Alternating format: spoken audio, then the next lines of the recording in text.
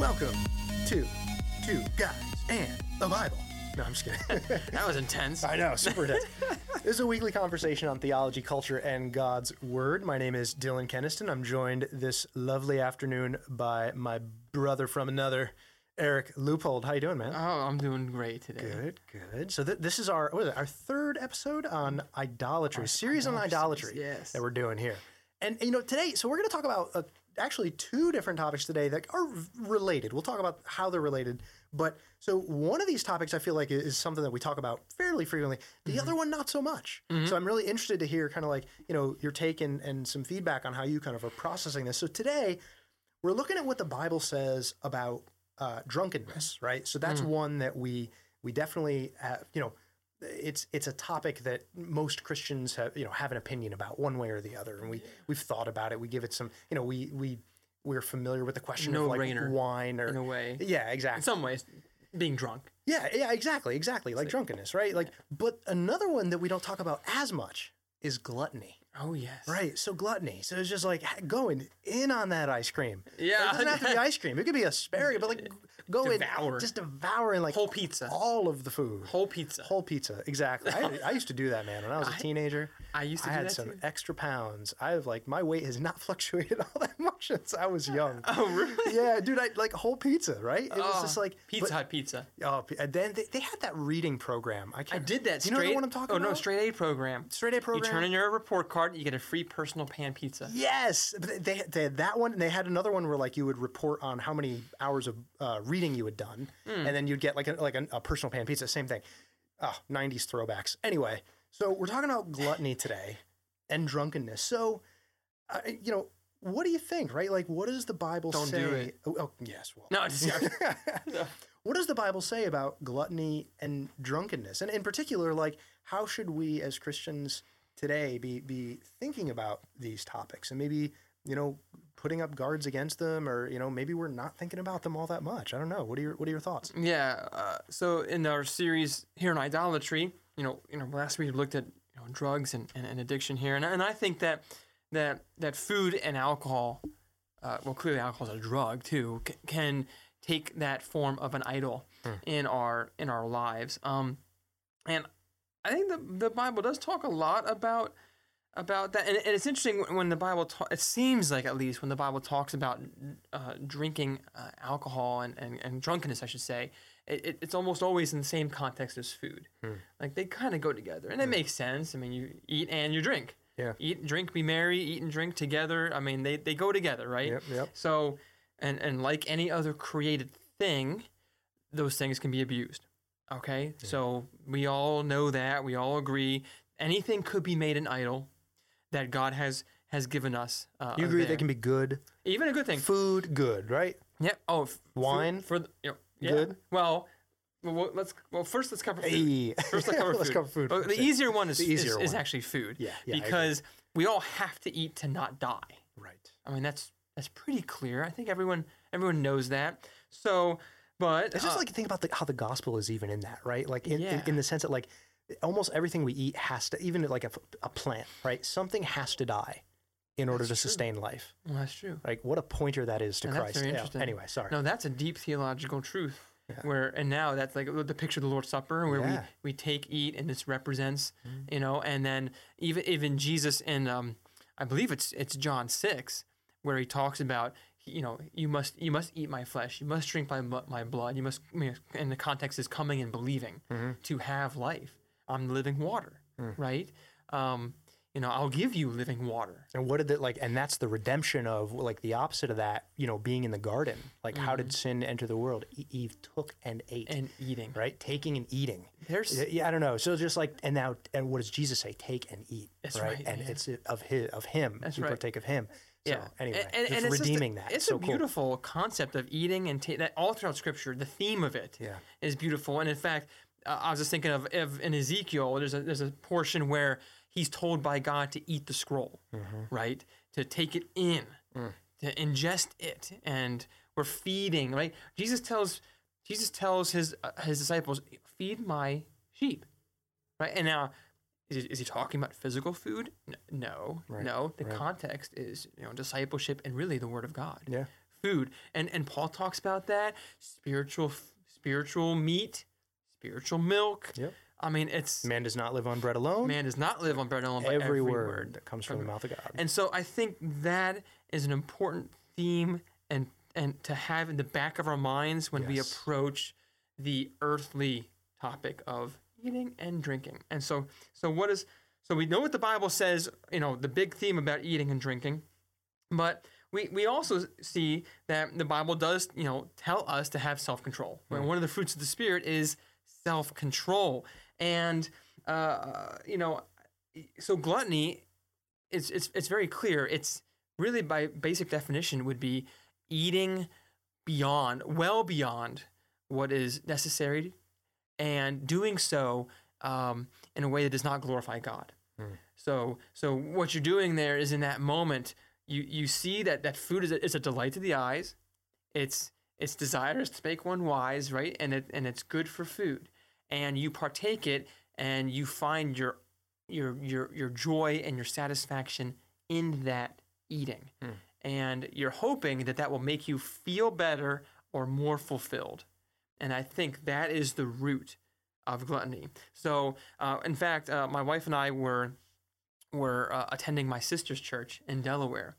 And for those of you who want to look it up, it's Reach Church in Bear, Delaware, and they had a sermon on New Year's. We were there for December 30th, the last couple Sunday ago, and the sermon was on gluttony, and he talked about how it's not like only, I should say, unhealthy or overweight people are could fall into gluttony. Sure. It's also not the case that every single overweight person is gluttonous. Absolutely because true. some people struggle with and genetically, metabolism, things like that.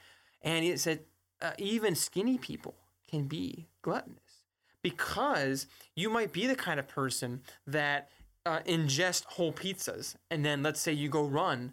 You want to be able to eat a large quantity of food, but you also are trying not to gain too much weight. So let's say you make it a point, I'm going to run miles and miles I'm going to do all this work in order to keep serving this God. It's so interesting that just to on that point, I remember I was listening to, I forget what it was some podcast, I think, and somebody made the point that sometimes this is in the context of exercising a lot and being in the gym all the time and being all about fitness and stuff like that. I enjoy going to the gym and exercising, right? But the point this person made was sometimes exercise can be it's hiding a bad diet. Right. Sometimes we just exercise, just like what you were saying. Exercise, we think now I can just go and eat whatever, and it just kind of hides a bad diet, or as opposed to doing drink like crazy. Yeah, exactly. So I don't know. I think that's an insightful point. Yeah. So gluttony is a heart issue, and it can manifest itself in health problems. Yeah. Clearly, if you just keep doing it and it never gets addressed, right? There. So what I want to try to, I think the Bible's not condemning eating sweets or things like that, or chocolate, or a dessert item. Is it condemning enjoying those things? No, I don't think it is either. I don't think so. Yeah. I just don't see that. I mean, Jesus attended a wedding feast. What about eating for enjoyment? Eating for enjoyment. Ooh, you mean? I say, what? I'm not necessarily hungry, but there's a snack over here. That sounds tasty. Yeah. What do you think? I don't know. I honestly think that might be a warning sign. Okay. Just it may not necessarily be full blown idolatry, but I think you're tiptoeing. You're tiptoeing on the line there, because now you're lacking some kind of satisfaction, and you see that thing over there, and you're like, oh, well, that sounds satisfying, and there's really no other purpose for it, and you're not really thinking about glorifying God in it. Now, I know we eat socially too. Sometimes you're not hungry, but you're at a baseball game, or you're at a friend's house watching a game, having a little, and there's snacks all around, and you're just picking, eating, things like that. Maybe not even paying attention to it. And I you always just want to be, I guess, just always checking your heart. Exactly. I think, what are you doing? When food starts to it's not just like a pleasantry. You're reaching for food to fill some void. That's right. Right? That's the danger, I think. is. So it's like you see like, oh yeah, like I get a little dessert, like that sounds good. I'm going to have some dessert. Nothing wrong with that. It's your but birthday. It's your birthday. Have a cake. Exactly. Have a cake, dude. And like even if it's just an after dinner dessert, that's fine. But like if you're reaching for that cake in order to fill a void Every night. Yeah, every night, and it's more than just like it's more than just routine. It's routine that is becoming your comfort. That's right. And without that comfort, there's something misplaced about your emotions or your state of being or how you're feeling about your day. Yeah. Like then that's when I think you're treading some dangerous territory. Yeah, I would agree completely there with that. Now, let's see. There's one passage that I want to kind of at least throw out a little bit here that I think talks a little bit about eating and drinking is Colossians chapter 2. Now, there's a couple other passages that we could get into. Romans 14 is one of them. 1 Corinthians 8. And most of these passages have to do with eating food sacrificed to idols. So it may not be so much the issue of gluttony per se, but it's still an idolatry issue. But I think this passage is probably the closest. So I'll begin with verse 16 of Colossians 2. Therefore, let no one pass judgment on you in questions of food and drink or with regard to a festival or a new moon or a Sabbath. These are a shadow of the things to come, but the substance belongs to Christ. Let no one disqualify you, insisting on asceticism and worship of angels, going on in detail about visions, puffed up without reason by his sensuous mind, and not holding fast to the head, from whom the whole body, nourished and knit together through its joints and ligaments, grows with a growth that is from God. And then he continues there, if with Christ you died to the elemental spirits of the world, why, as if you were still alive in the world, do you submit to regulations? Do not handle, do not taste, do not touch, referring to things that all perish as they are used, according to human precepts and teachings. These have indeed an appearance of wisdom in promoting self-made religion and asceticism and severity to the body, but they are of no value in stopping the indulgence of the flesh. So I think that is particularly applicable. It's not so much about food sacrificed to idols, but Paul is kind of hitting on there's a movement in the church at Colossae that there are people that say these regulations, don't handle, don't taste, don't touch, is what Christians ought to be doing. And they're kind of promoting this asceticism. And for those who aren't familiar with that, that's kind of like denying yourself basically God-given things, earthly things, in order to, somehow become cleanlier, become more holy. And it's the precursor to monasteries and that movement in the early church where the early Christians, they saw wealthy Romans and people like that engaging in indulging in earthly things, food, drink, wealth. And they said, well, you know what? Our reaction to that unholiness is going to be, I'm going to wear robes. I'm going to live in a cave. I'm going to eat vegetables. Self-denial. And I'm going to deny these things, and I will be closer to God for it. Right. Now, I'm not trying to say that it's wrong to fast or it's wrong to deny yourself with a desire to be closer to God, but they took it too far, and they basically turned it into, if you want to be holy, do this. Right. Be ascetic. Don't eat this. And this really is something that, like, in the time of the Reformation, like Martin Luther, just read about Martin Luther. He was an ascetic to the nth degree. He would eat nothing but bread and fish. He would sometimes sleep on the cold, hard floor of his monastery cell in order to get closer to God and kind of punish himself, not allow himself any comfort. And they would whip themselves. It's like massacre. Yeah. I mean, it's really interesting to read about that. But they did it because they wanted holiness. Right. Right. And so, we just want to be careful. I think this passage is important with regards to gluttony and drinking. That on the one hand, you don't want to be looking to your joy, salvation, fulfillment with any food or drink, but at the same time, you don't want to necessarily condemn what God has given as a gift for food and drink. Yeah. There. Yeah, absolutely. Thoughts on that? No, I mean, I think that hits the nail on the head. And the other thing too is like when I think of, so I think in the biblical context, when we're talking about gluttony, it tends to be with respect to food and drink. Yeah. So I would say it's like similarly when we're talking about idolatry, it tends to be, we first think to, not making a graven image or a carving or something like that. I think the application can be broad though too. So like, just in the same way that like, I think what we want to avoid is, but put it this way, you don't want a quote unquote lazy or fat quote unquote soul, right? Yeah.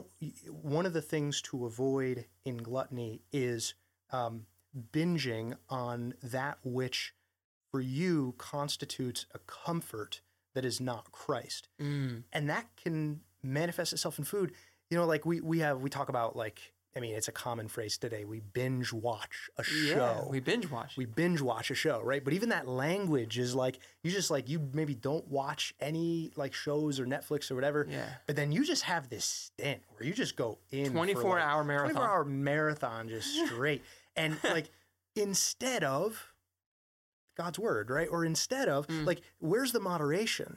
Yeah. You know what I mean? Like self-control. Where's the self-control? And I think that's one of the key gaps. And, the Apostle Paul says their end is destruction because their God is their belly, right? So it's one of the things to watch out for, that at the end of the day, we find our satisfaction in Christ. Yeah, right? Yeah.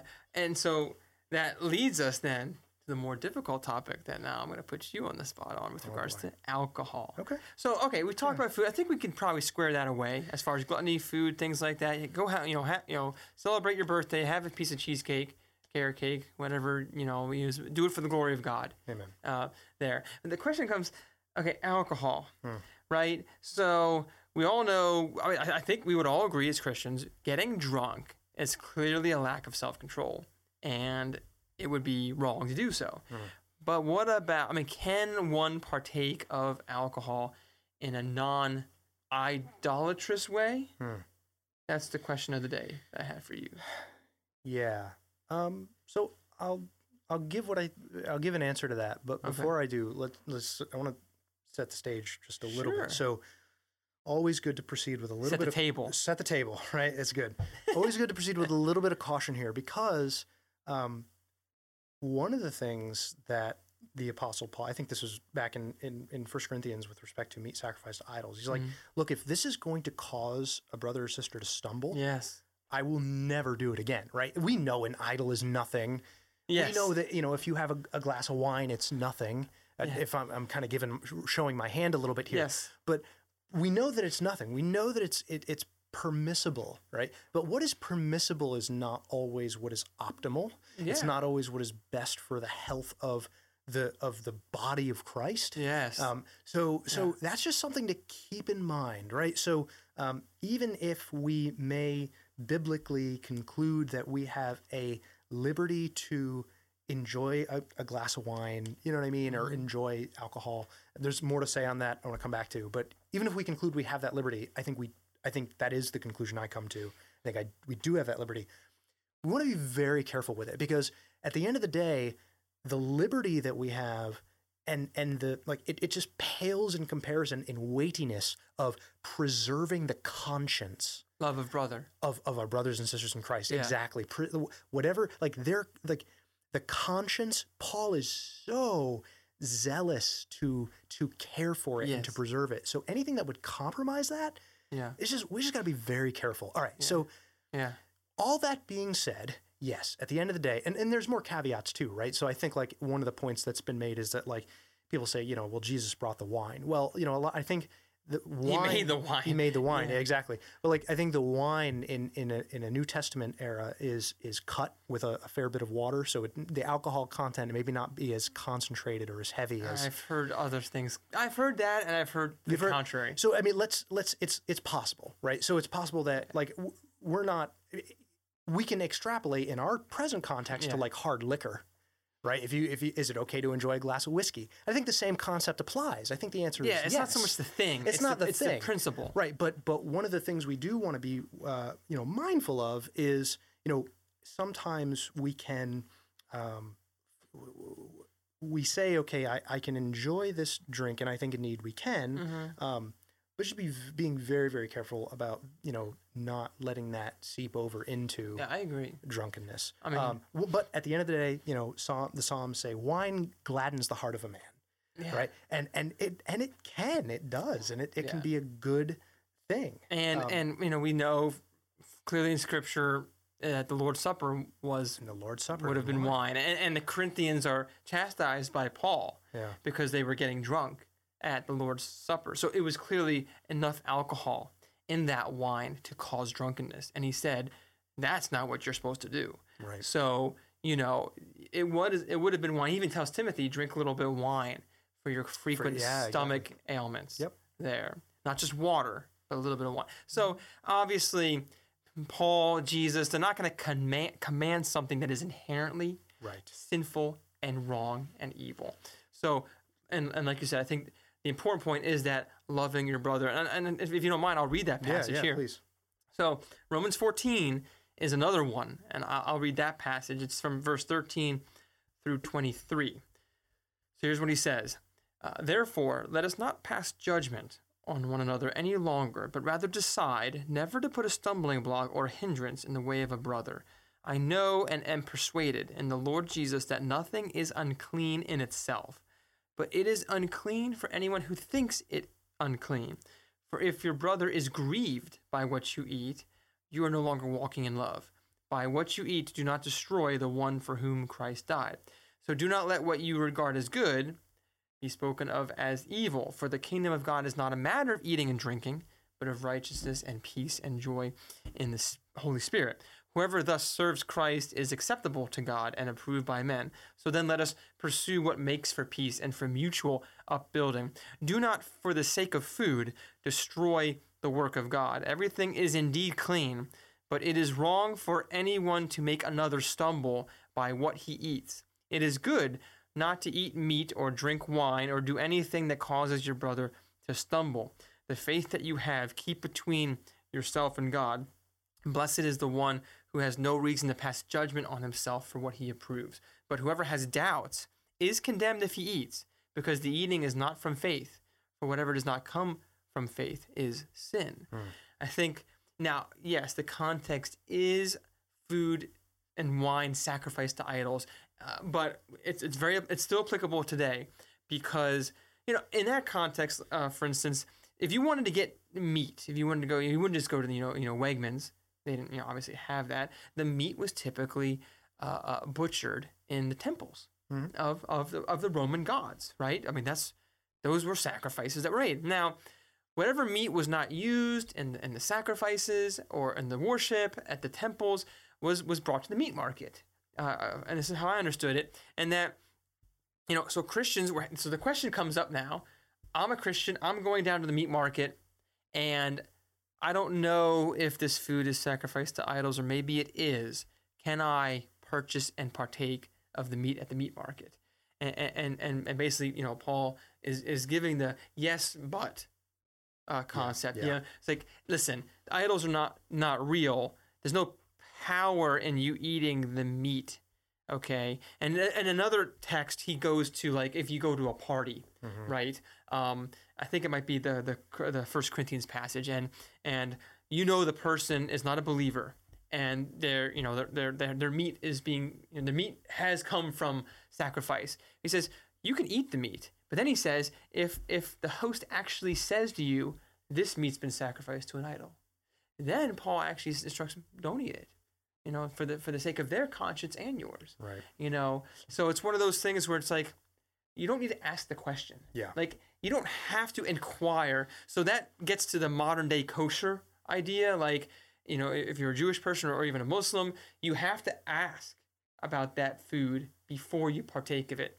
And God is saying, I think in Scripture here, you don't have to ask. But if you know, and it's being presented to you in that way, then you need to consider. Or if you're troubled by it, you know what I troubled mean? by Like so. Or your brother's troubled by it right next to you. Or if your brother's exactly Yeah. right. So one of the things that I think is really interesting here Yeah. is, I have some conversations with Christians who are, I mean, I would say generally like in our age group or in our peer group, who are, some of whom have been Christians for years. But one of the things is like, there was a time in certain Christian circles in America, in particular, I think, like fundamentalist strings, where like drinking was, especially in Baptist and circles, smoking and dancing. like these were such no-nos that like, but now one of the things that's interesting is like there's a pendulum swing introduced in some of this, and I hear, and I don't know that this is true all the time,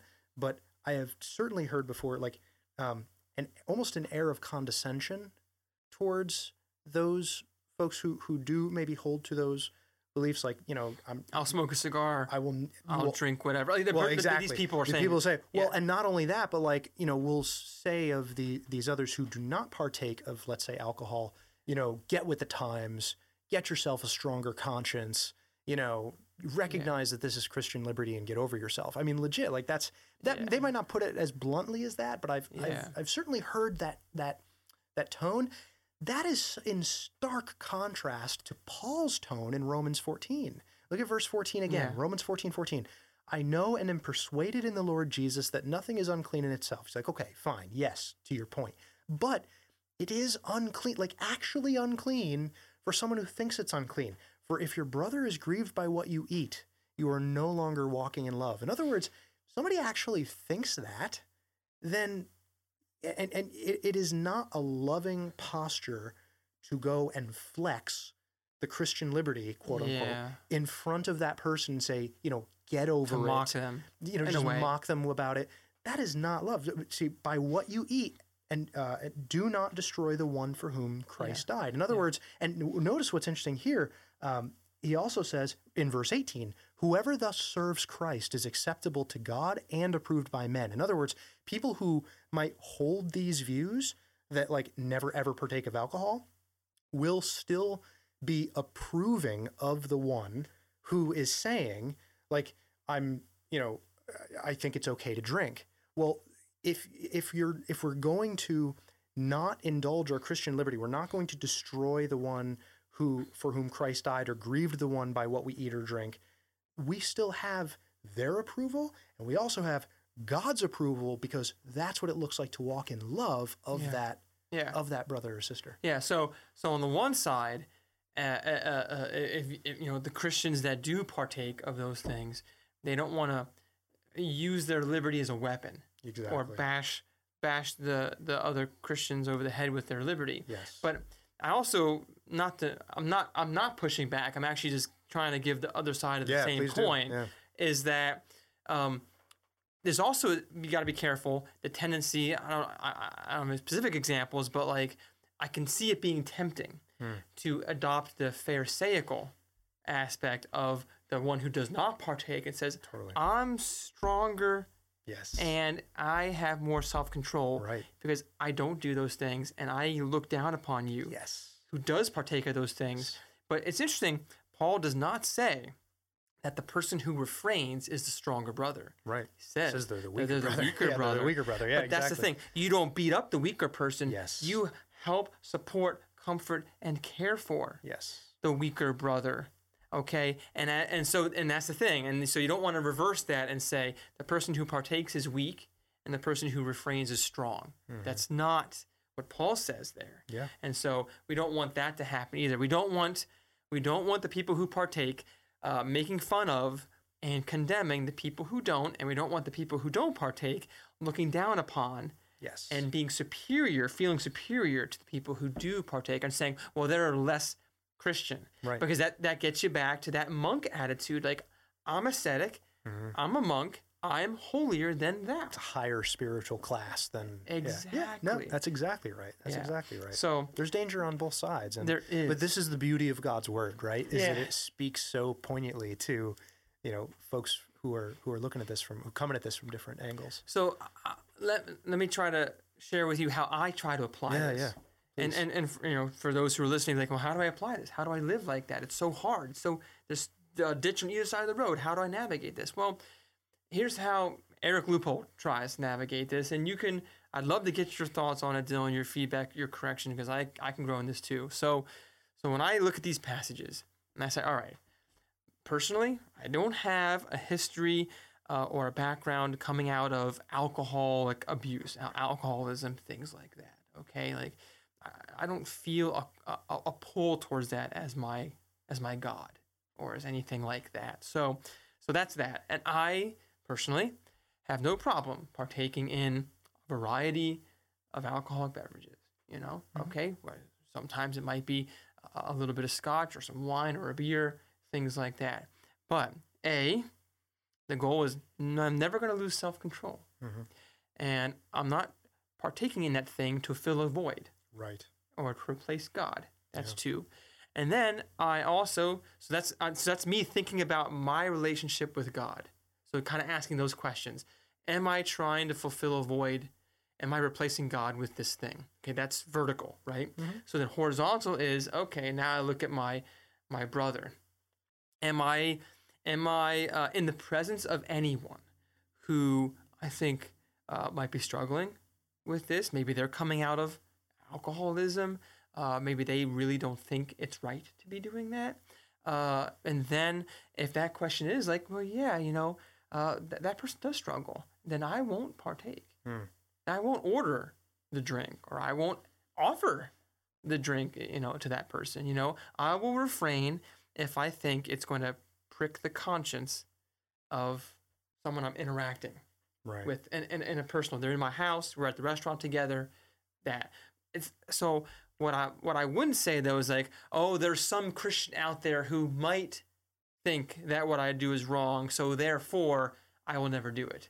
I don't think that's the context there. So like if I'm out to dinner at a restaurant, let's say with my wife for our anniversary, and we order a glass of wine, I'm not thinking, ooh, somebody from church who doesn't think this is right or who struggles with alcoholism, they might walk in on this restaurant and see me, and therefore I can no longer ever order a drink when I'm in a restaurant in the local area of Bucks County, Montgomery County, because someone who knows me might see me.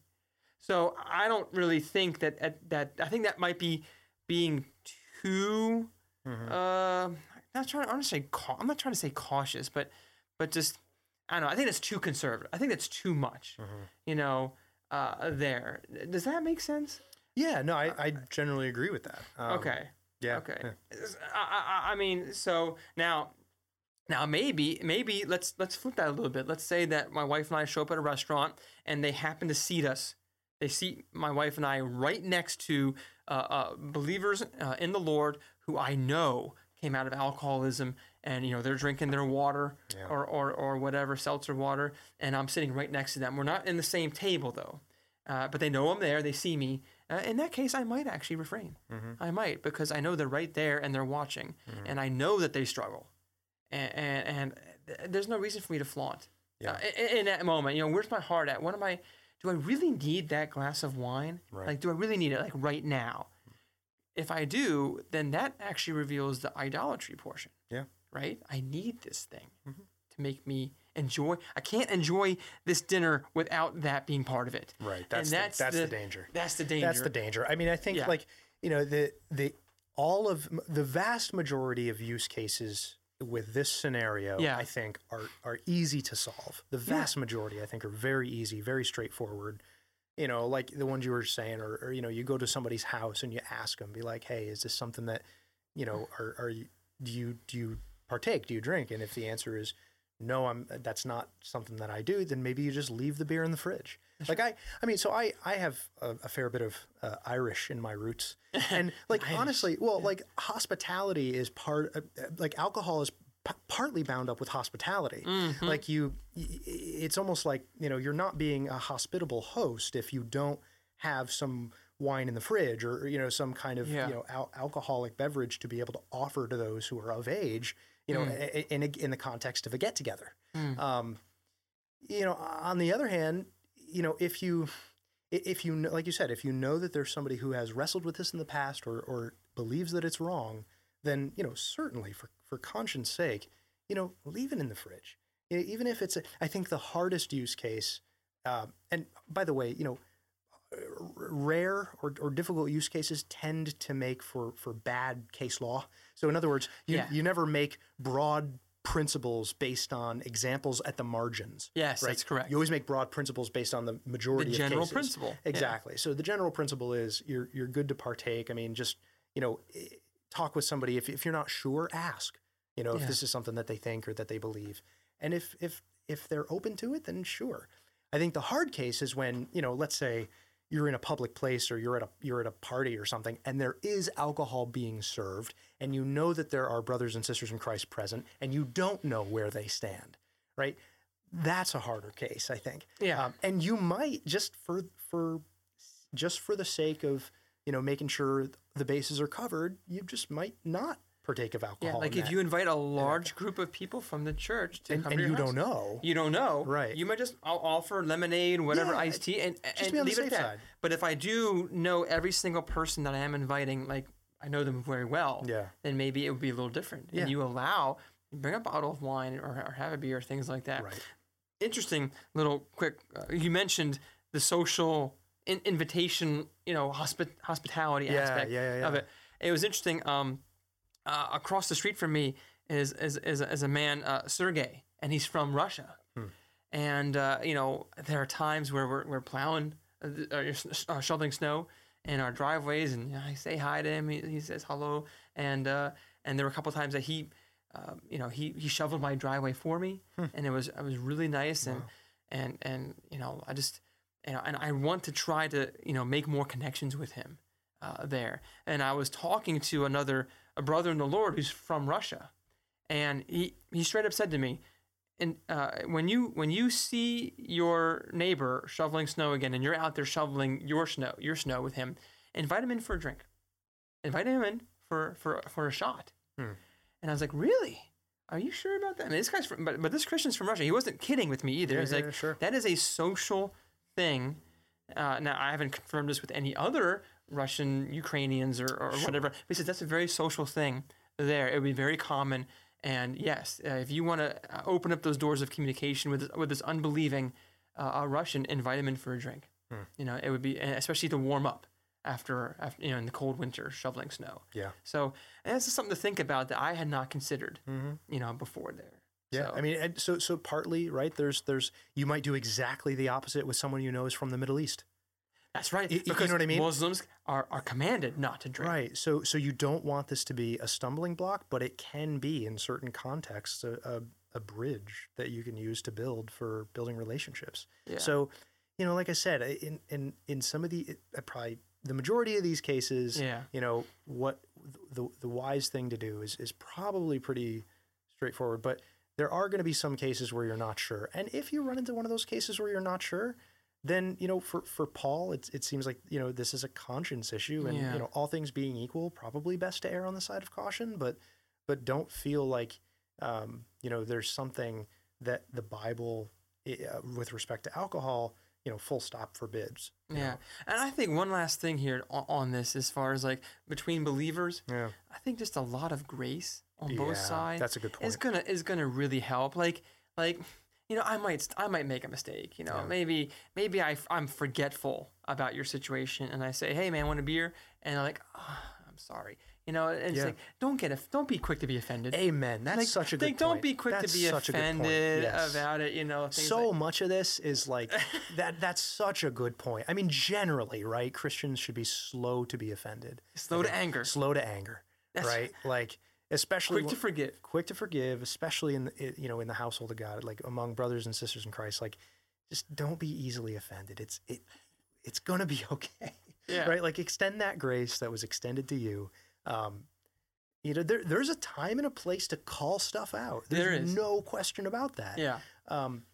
When it pertains to something that the Bible extends a liberty for in the first place, it's good to extend some grace. On the other hand, if you're somebody who, you have a very, very sensitive conscience about it, it's good to extend some grace to somebody who might not, and recognize that. If you're somebody who is a very, very strong, I'll put strong in quotes there, but like a strong conscience about alcohol, and you're very comfortable partaking, extend some grace. Maybe you do forego that liberty for the sake of somebody who might be wrestling with it. Yeah.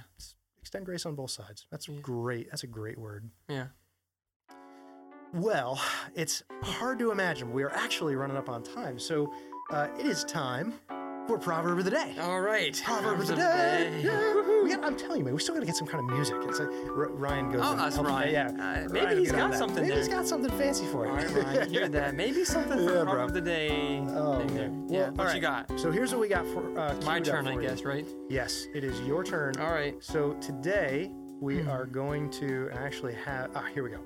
Proverbs chapter 20, verse 1. Mm-hmm. Wine is a mocker, strong drink a brawler, and whoever is led astray by it is not wise. Oh, boy.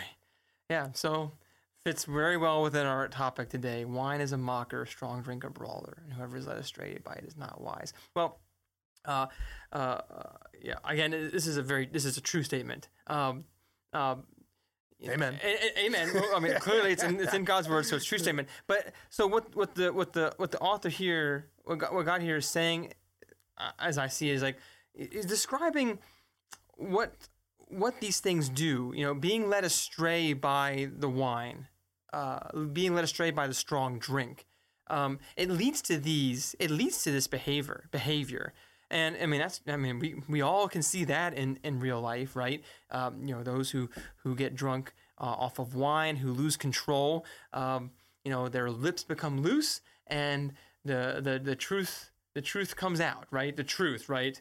What they're feeling, comes out. No more filter, right? And mockery and debauchery and foolish talk and all that stuff just comes out. And then the parallel here in this proverb is strong drinks a brawler.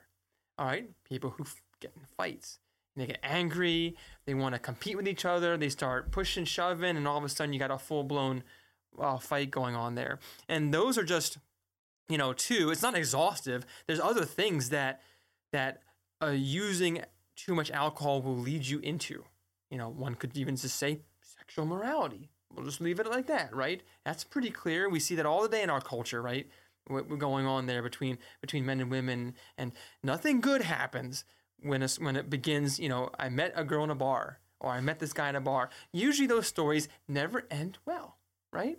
So wine is a mocker. Yeah, you partake of that. You partake of strong drink, and this is what it's going to lead you into. Whoever is led astray by wine and strong drink, is not wise. Now this is not saying that by nature wine and strong drink are evil things. But what it hinges upon is being led astray by it. Are God's people being led astray by something like wine, like strong drink? There are many other things in creation that can lead us astray. Certainly. And so I think that's what the proverb is getting at. Do not be led astray by those things, because they lead to nothing that is good to be led astray by them. So hopefully that kind of addresses that. No, amen. That's good. Yeah. You mind if I know we're wrapping up the episode. Do you Please. mind if I ask you another question about that? You 'Cause can. I think that's really good. One of the things that you mentioned that jumped out at me was, and we're just riffing right now, but was this notion of like when you have wine or alcohol, one of the things it does is it drops the filter. I think that's really interesting, because one of the things that I hear like very highly praised in our age is this notion of like self-actualized authenticity, which is just a fancy way of saying like no filter, letting your true self hang all out and be like who you are and let it all hang out. You be you. You be you. And then everyone else has to deal. And now like this removal of filter is in some ways praised. So I hear kind of a couple of different sides of that. I'm just wondering what your take on that is, just as a general concept. Oh, like revealing you be you? Yeah, well, just kind of like this notion of like dropping the filter. No, listen. One of the fruits of the spirits is self-control, and we know that the tongue, like Sets a lot on fire. It sets a lot on fire. Yeah. Like honestly, if in the UBU movement, it's like whipping out the flamethrower and going full blast, like let's take it down. Yeah. We're burning this thing down. It's like